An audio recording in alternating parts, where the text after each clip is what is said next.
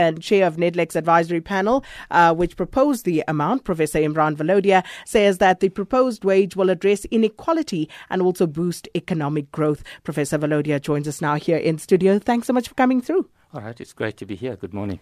Professor Valodia, first off, can we just talk about how that minimum wage was actually arrived at?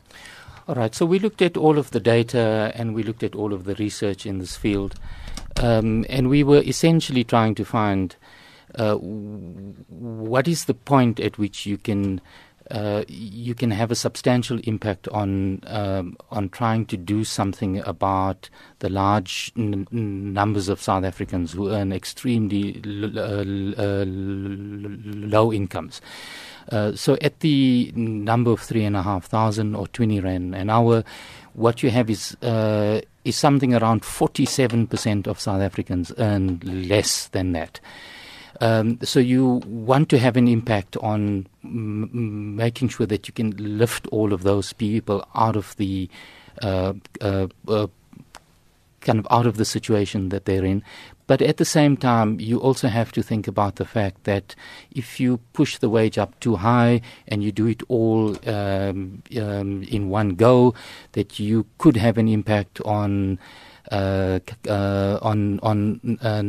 numbers employed. So you could have the impact of job destruction. So I think it's kind of really important to see this as the start of a process. I think the panel has found the right sort of balance between being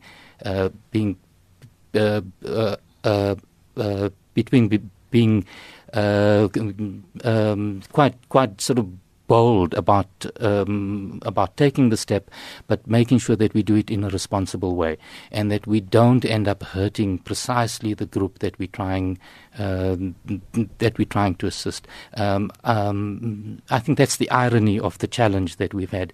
You're trying to lift the incomes of a large number of South Africans who earn a wage that is really, really low. I think we would all accept that it's too low. I think we would all accept that we would have liked to do a lot more, but it's really important to see this as a first step in a process towards dealing with the problem. So, when we talk about the minimum wage, we tend to take for granted that we all understand at which level this is actually set. So does this apply to every worker in South Africa, and where does this leave sectoral determination? Right, so it's what this would do is set a floor below which no one should earn. I mean, across the board. Yes, absolutely across the board.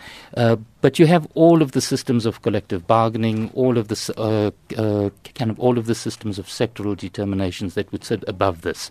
So this really sets the floor, and we've made specific transition sort of cases in two sectors. So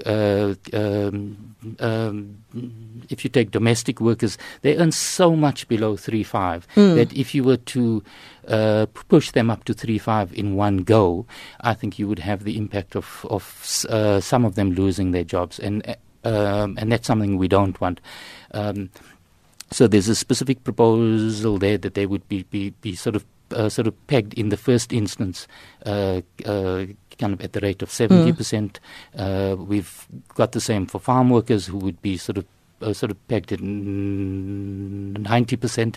But what we say in the report is that you want to move quickly towards a universal system, and that we have a specific adjustment period. After that adjustment period, we can assess the impact, and then we can make the next set of choices on how we move forward on it. So to that point, and to your earlier point that this is just the first step, how frequently then should we be looking at adjusting this minimum wage? So part of our proposal would be to set up to kind of set up the institutions that would make the decisions on an ongoing basis. So you could have a system where you adjust it every year. You could have a system where you just do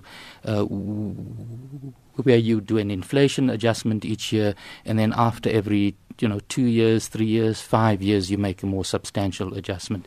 I think the key point to make is that you want the system to be evidence-based. You want to implement it, and then you wanting to assess what the impact of it is on an ongoing basis, and then you make the adjustments going forward on the evidence.